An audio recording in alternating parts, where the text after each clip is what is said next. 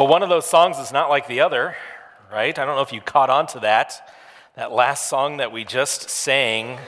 You're thinking that's not really a Christmas song. So why are we singing that one? And that's one of the joys of preaching is that I get to help change the songs a little bit. I changed so that we could use that one this morning. But also one of the joys of preaching is that what's being sung, I know why we're singing it. Because I know where we're going to go in the text here this morning. And it's a joy to be able to sing these, and I try not to sing too loud so I don't lose my voice as we approach the word this morning. How many of you like to sing?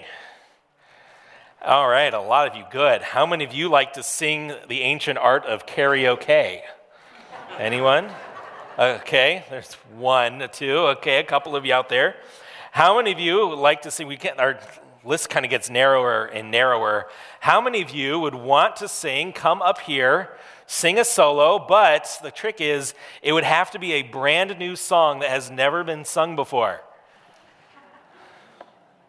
None. Okay, we're down to zero. That's what I thought. And not only does it have to be a brand new song, but it also the melody has to be brand new, and you also have to use scripture references in your song, quoting other passages from the Old Testament and even some from the New in order to bring that into your song. Now we're into negative people. People are walking out. No, not really. It's like, don't make me do this. Do you guys know some kids who can sing at the drop of a hat, and they sing about anything and everything? You just wonder, how are they singing about popsicles or walking or anything, just random things, whatever they're doing, they just come up with a song, weirdest melody, but yet it's just wonderful and adorable all at the same time. We're going to look in this passage in Luke chapter 1, and we're going to find Mary singing. She's going to sing a new song, a song that has never been sung before, a song that is filled with scripture, filled with references, if not direct quotes from scripture. Scripture that hasn't even been written yet, but she's singing about it. It's going to be a wonderful, and I hope something that very encouraging for you. I mean, I know about me, I wanted to get up here and sing with the Wagler family. I wanted to jump up there because I remember that song from the past, and I'm like, oh, I know it. I could just get up there too. If we didn't want to get up there and sing praises to God, there might be something wrong with us if we didn't like singing. I'm glad we're a singing church. That's good. But we're going to start in Luke chapter 1 to get the backdrop before we see what Mary sings. Let's look in Luke chapter 1, verse 26. In the 6th month, the angel Gabriel was sent from God to a city of Galilee named Nazareth, to a virgin betrothed to a man whose name was Joseph of the house of David, and the virgin's name was Mary. And he came to her and said, "Greetings, O favored one, the Lord is with you." But she was greatly troubled at the saying and tried to discern what sort of greeting this might be. And the angel said to her, "Do not be afraid, Mary, for you have found favor with God. And behold, you will conceive in your womb and bear a son, and you shall call his name Jesus.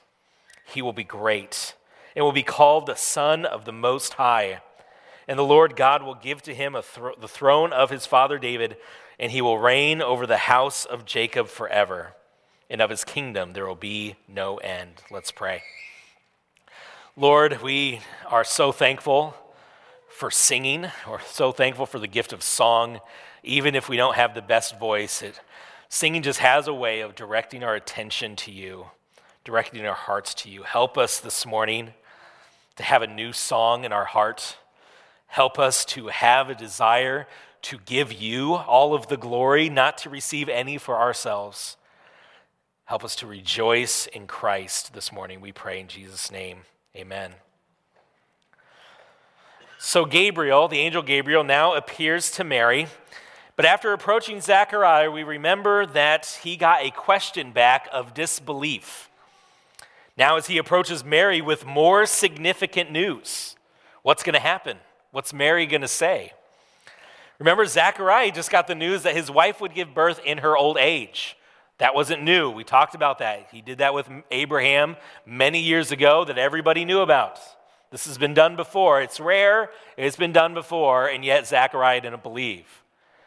Now, Mary gets the news that she's going to have a child, and she's going to conceive this child without ever having known a man. This is out of this world type of news. This is something that has never been done before and will never be done again. And yet Mary responds in verse 34 with a question of belief.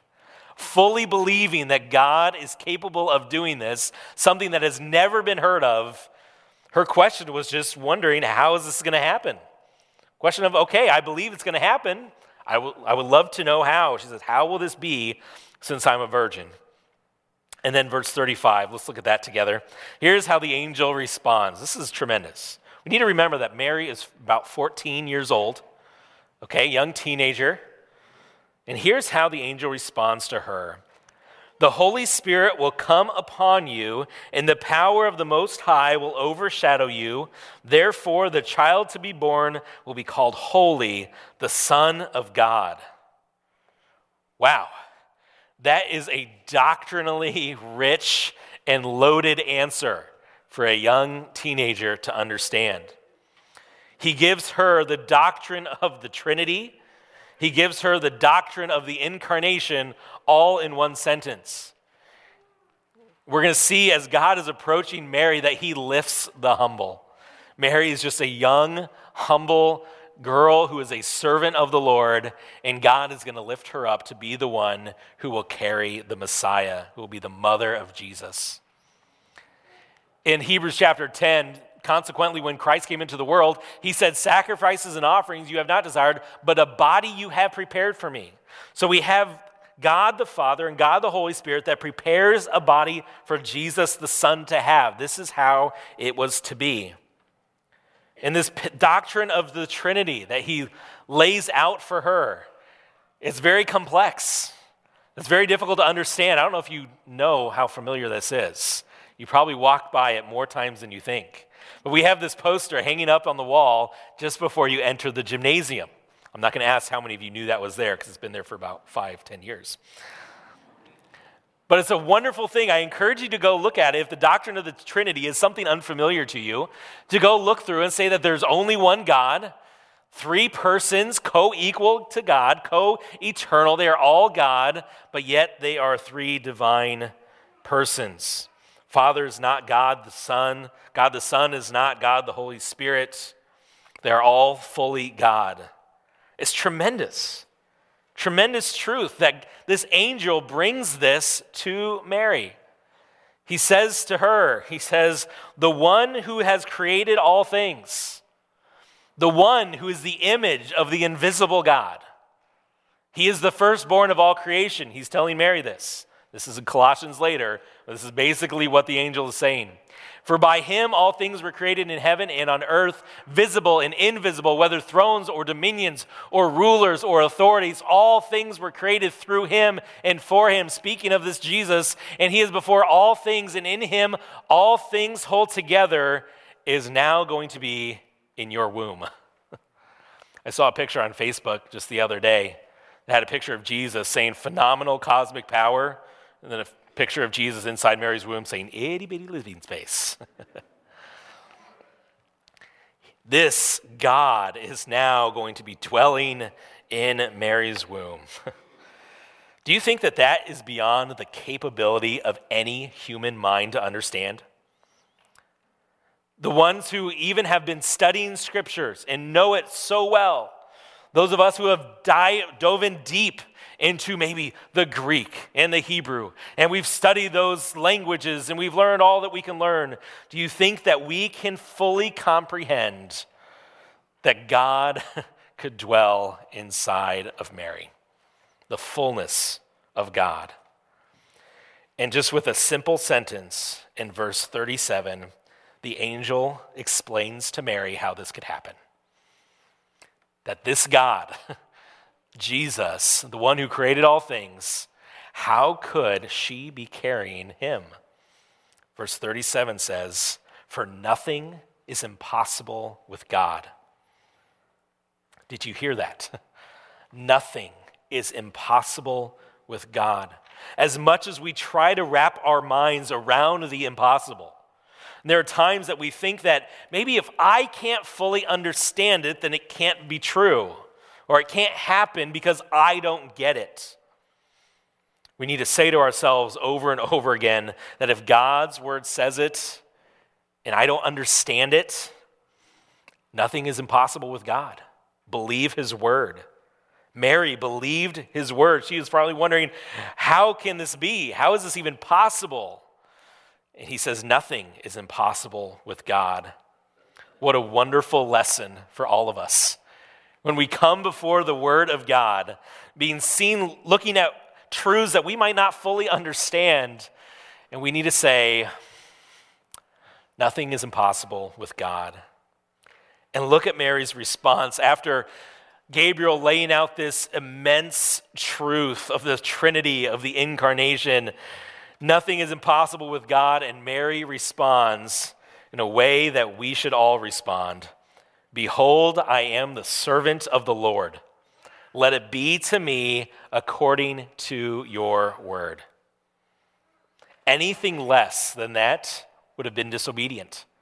She said, you know what? Maybe not. That sounds too big for me to handle. Would have been disobedient in her thinking and disbelief. How do you typically respond when you hear the word of God? When it is declared to you from this here pulpit, from the word of God being preached to you, when it is declared to you in your ABF, when the word of God is declared to you from Wednesday night studies, from when you open the Bible in your bedroom in the morning or at night or whenever you take time for the word of God, when your word is open and God says, thus saith the Lord, how do you respond? Do you respond with, I'll think about it. Maybe not this week, I'm kind of busy. Or do you respond, let it be to me. I am just a servant of the Lord. When we walk away from church, do we respond with, oh, that was just a nice sermon? Or do we respond with, let's go. I need to apply what was just being said. This is why what we're doing on Sunday nights, I believe, is really important as we take time from the sermon from the morning and touch on the areas that we need to apply. We take time to more figure out, because you're just hearing this for the first time. All right, so this is brand new to you. So it takes time to start thinking, okay, how is this going to work out in my life? How do I need to let it be to me according to your word? If I am a servant of the Lord, how should I be applying it? So I love taking time in order to do that. Now we have a little sidebar before we get to Mary's song, which we're going to spend most of our morning. But here we have Mary coming to visit Elizabeth. Now with Mary visiting Elizabeth, this is a little side note, if you will, mini soapbox. We find that the child in the womb inside of Elizabeth, after hearing the voice of Mary, leaps in her mother's womb because the baby inside of Elizabeth recognizes that the baby inside of Mary is the Savior. Life is there. They are able to recognize, John the Baptist able to recognize Jesus. The baby leaped for joy. What a tremendous truth there as God's word speaks to the life that is inside in the mother's womb. Now we get to Mary and what she says. Visited with the angel. Says, you are going to carry the Messiah. You are going to be the mother of the Messiah. God is going to be doing a wonderful thing through Mary, and Mary can't help but just turn and praise God. Couldn't help but just sing praises to him.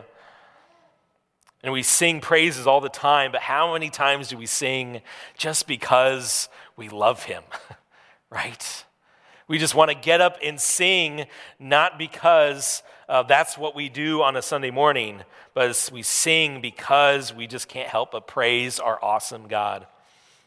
And that's where we find Mary this morning. The humble then magnifies God. If you are humble when you see great things God is doing in your life, you are not going to be able to help it than to just sing praises to him. I saw this quote in one of the commentaries I was reading this week from Stephen Charnock. He was a Puritan. He says, "We may be truly said to worship God, though we lack perfection."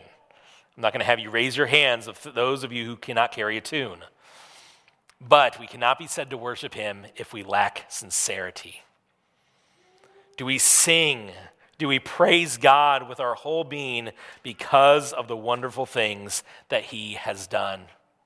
And we're going to see that the humble magnifies God, and we're going to see Mary magnifying God, of telling of what he has done for her. So let's look down at verses 46, and we'll read through 55. "And Mary said, 'My soul magnifies the Lord. My spirit rejoices in God my Savior, for he has looked on the humble estate of his servant. For behold, from now on, all generations will call me blessed. For he who is mighty has done great things for me, and holy is his name. And his mercy is for those who fear him from generation to generation.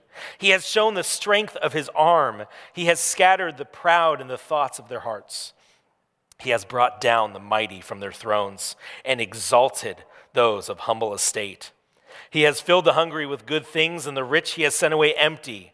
He has helped his servant Israel in remembrance of his mercy, as he spoke to our fathers, to Abraham, and to his offspring forever.'"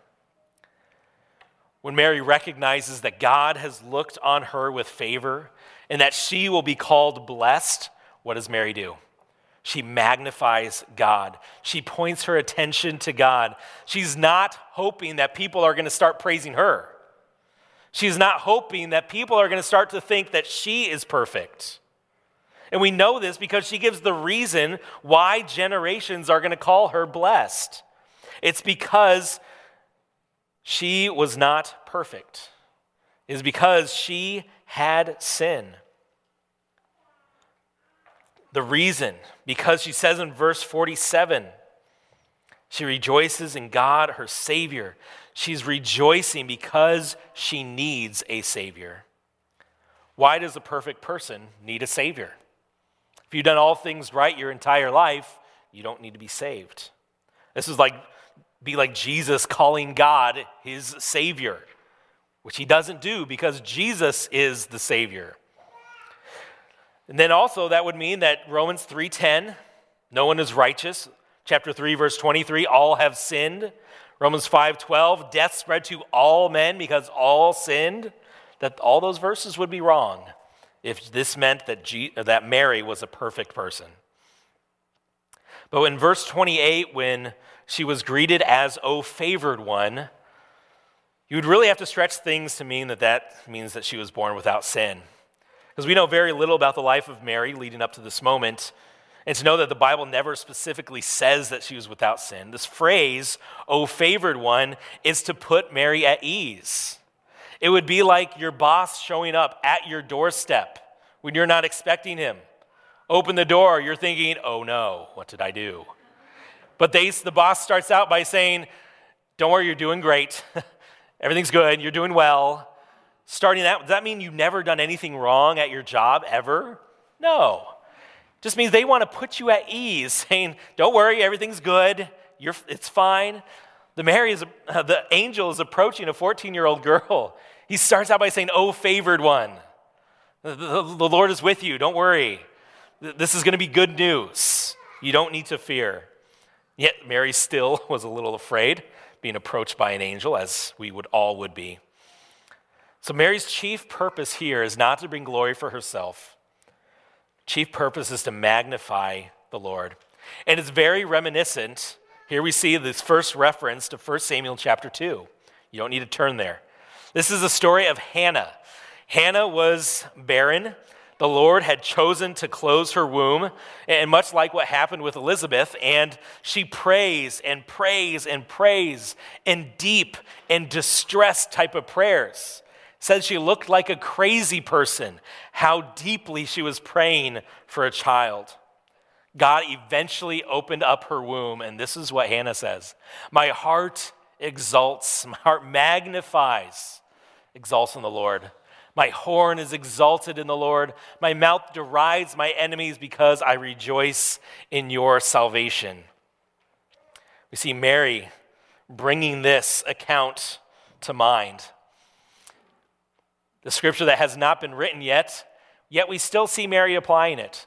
Let the word of Christ dwell in you richly, teaching and admonishing one another in all wisdom, singing psalms and hymns and spiritual songs with thankfulness in your hearts to God. What a tremendous example. Her heart has just been filled with such joy. She's going to be the mother of Jesus, the Son of the Most High. She can't help but sing. She can't help but praise God because she is so thankful. When God does amazing things for us, we must praise him. And we praise him out of humility because we don't deserve any good things from God. We don't. There was only one good person, and his name is Jesus. The rest of us, we have sin. We are deserving of eternity in hell. We don't deserve good things. So if God gives us this good thing in Jesus, we have to praise. We have to praise him. We praise him because he has done the great thing. There might be things in your life that don't go your way. Remember that there's always a reason to magnify God because he sent Jesus. There might be family members that are giving you a hard time about why you're not spending as much time with them around Christmas. Remember, there's always a reason to magnify God because he sent Jesus.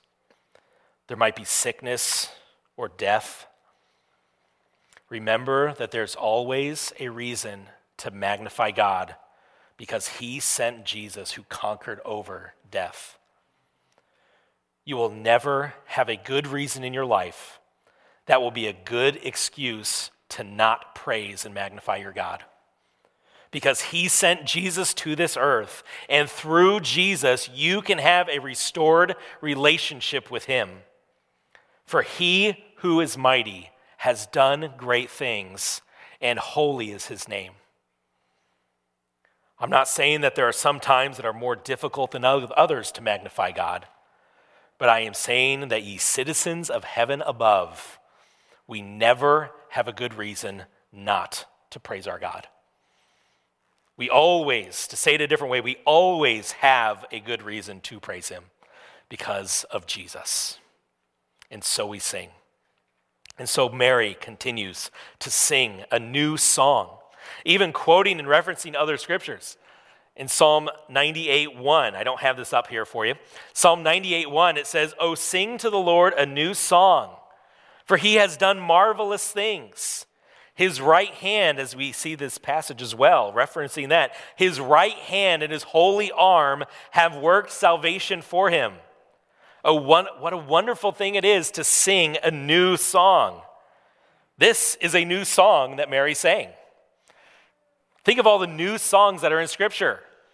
Each time there was a new psalm that was written, that was a new song.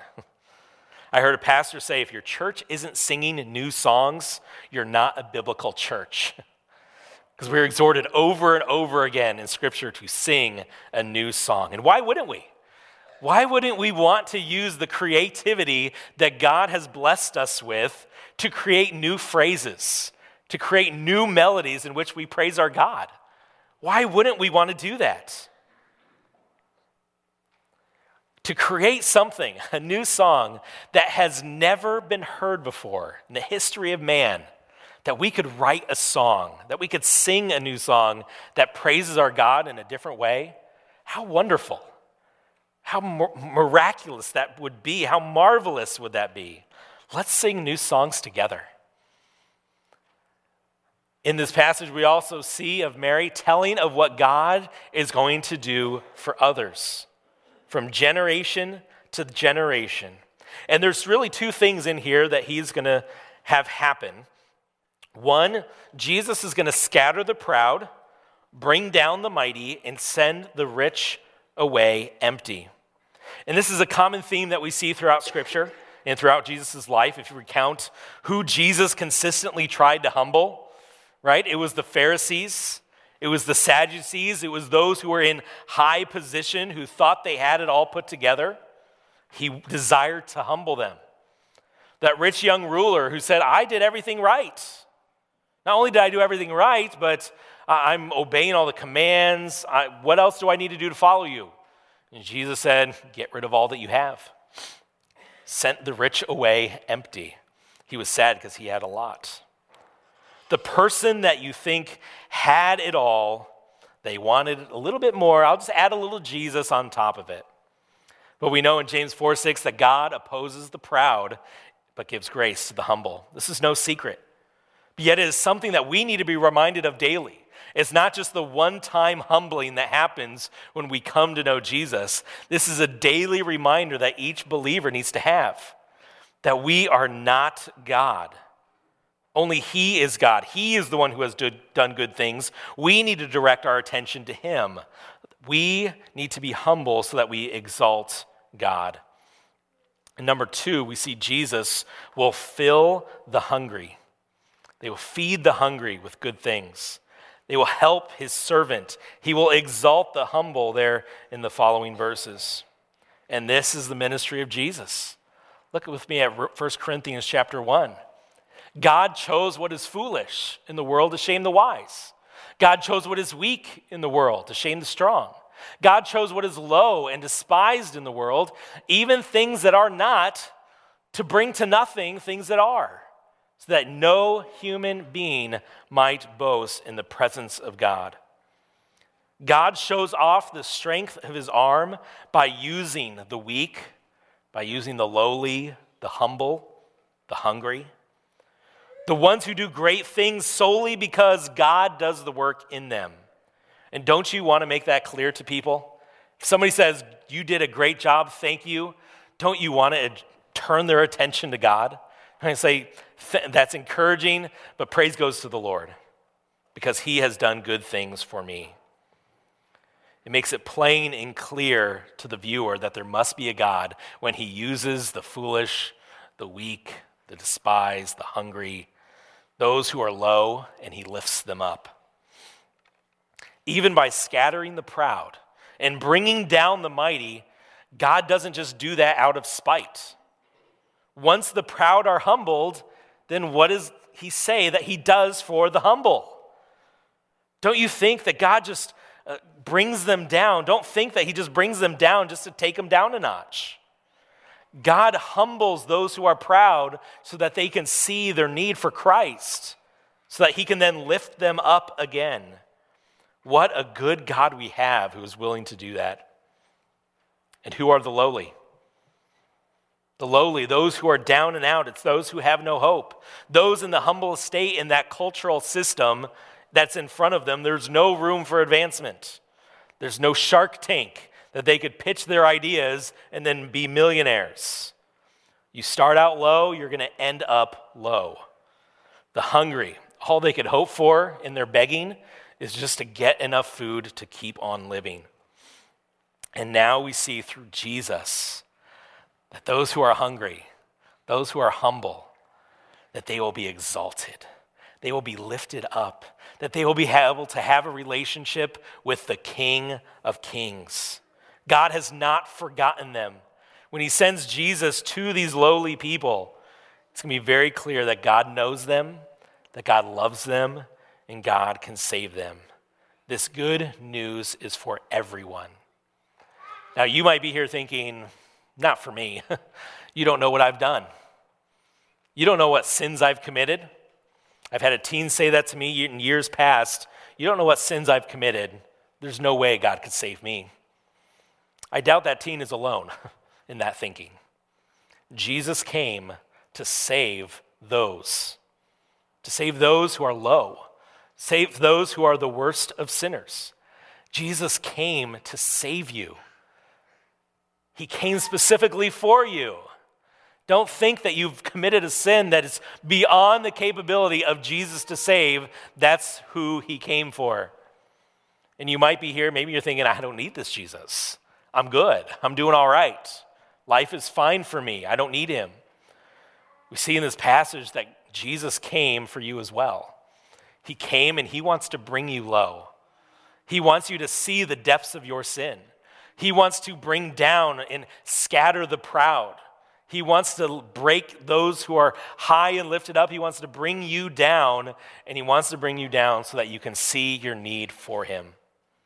I encourage you, if you don't know him today, this is a wonderful Savior. He is good. He came to seek and save the lost. And if you don't know him, I encourage you to come talk with me afterwards. I would love to chat with you. I'll be up here at the front.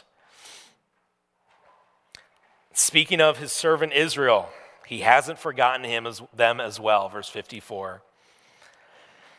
In Isaiah chapter 41, verses 9 and 10, see if this sounds familiar. Again, Mary drawing from Scripture. Isaiah 41, 9 and 10 says, "You whom I took from the ends of the earth and called from its farthest corners, saying to you, you are my servant. I have chosen you and not cast you off. Fear not, for I am with you. Be not dismayed, for I am your God. I will strengthen you. I will help you. I will uphold you with my righteous right hand." That verse 10 we know pretty well. Mary knew that she and her people hadn't heard anything for 400 years. They are in a place of despair. They are the lowly. And she says, God has helped his servant Israel in Jesus. And in Mary's song, we see a deep knowledge of the Scriptures. And we also see great application of it. We can see why she is favored before the Lord. And it's not just because she's applying what she's knowing, right? It's not just because she knew Scripture and now she's able to put it into a song. It's because she wants to magnify God because she loves God. She's rejoicing. He has done these great things. It's not just an organized song that she's going to put together in order to use it in church someday. She just can't help but sing because she just loves God and is just overwhelmed with this news. So we have this humble person being exalted. We have the exalted being brought low. If you've seen the movie Inception, it's like about a dream within a dream within a dream. This is like humble exaltation inception here. We have God exalting the humble Mary, and then that humble Mary then exalting God by sharing how Jesus, who is exalted, is going to be humble and come as a man in lowly estate, and then he will one day be exalted and lifted up. And he came to exalt the lowly, and also he came to bring those who are high, to bring them down, to humble them. Did you catch all that? A lot of humbling, a lot of exalting going on. And after that wonderful song that is filled with this doctrinal truth, we need to remember that she just came across as, I love God. God is great. Because we have these wonderful he has statements. If you look through that text again with me, God has looked on my humble estate. God has done. He has done great things for me. He has shown the strength of his arm. He has scattered the proud. He has brought down the mighty. He has exalted the lowly. He has filled the hungry. He has helped Israel. Our great God loves us. He loves you. He has done something about it. He sent Jesus. As we sang that wonderful newer song, Receive the Glory, we sang not to us. It's not about us. It's about him that is going to receive the glory. Now, did we sing that because Kevin told us to? Or did we sing it out of the overflow of thankfulness and humility of what God has done through Jesus Christ? Do you have a reason to sing? Do you have a reason to sing this morning? Do you have a reason to lift your voices? If you do, I encourage you to sing. I don't care how you sound. Sing praises to our God. Sing in your heart, "Oh, come, let us adore him." Sing out loud, "Oh, come, let us adore him." Sing and tell your friends and family to sing. Let it out. Tell others what God has done. For he who is mighty has done great things for you and for me. And holy is his name. So that is why we sing. So Kevin, would you come instrumentalists, if you would come, let's stand and let's sing, because he is worthy, because he is awesome. Let's sing praises to our great God together.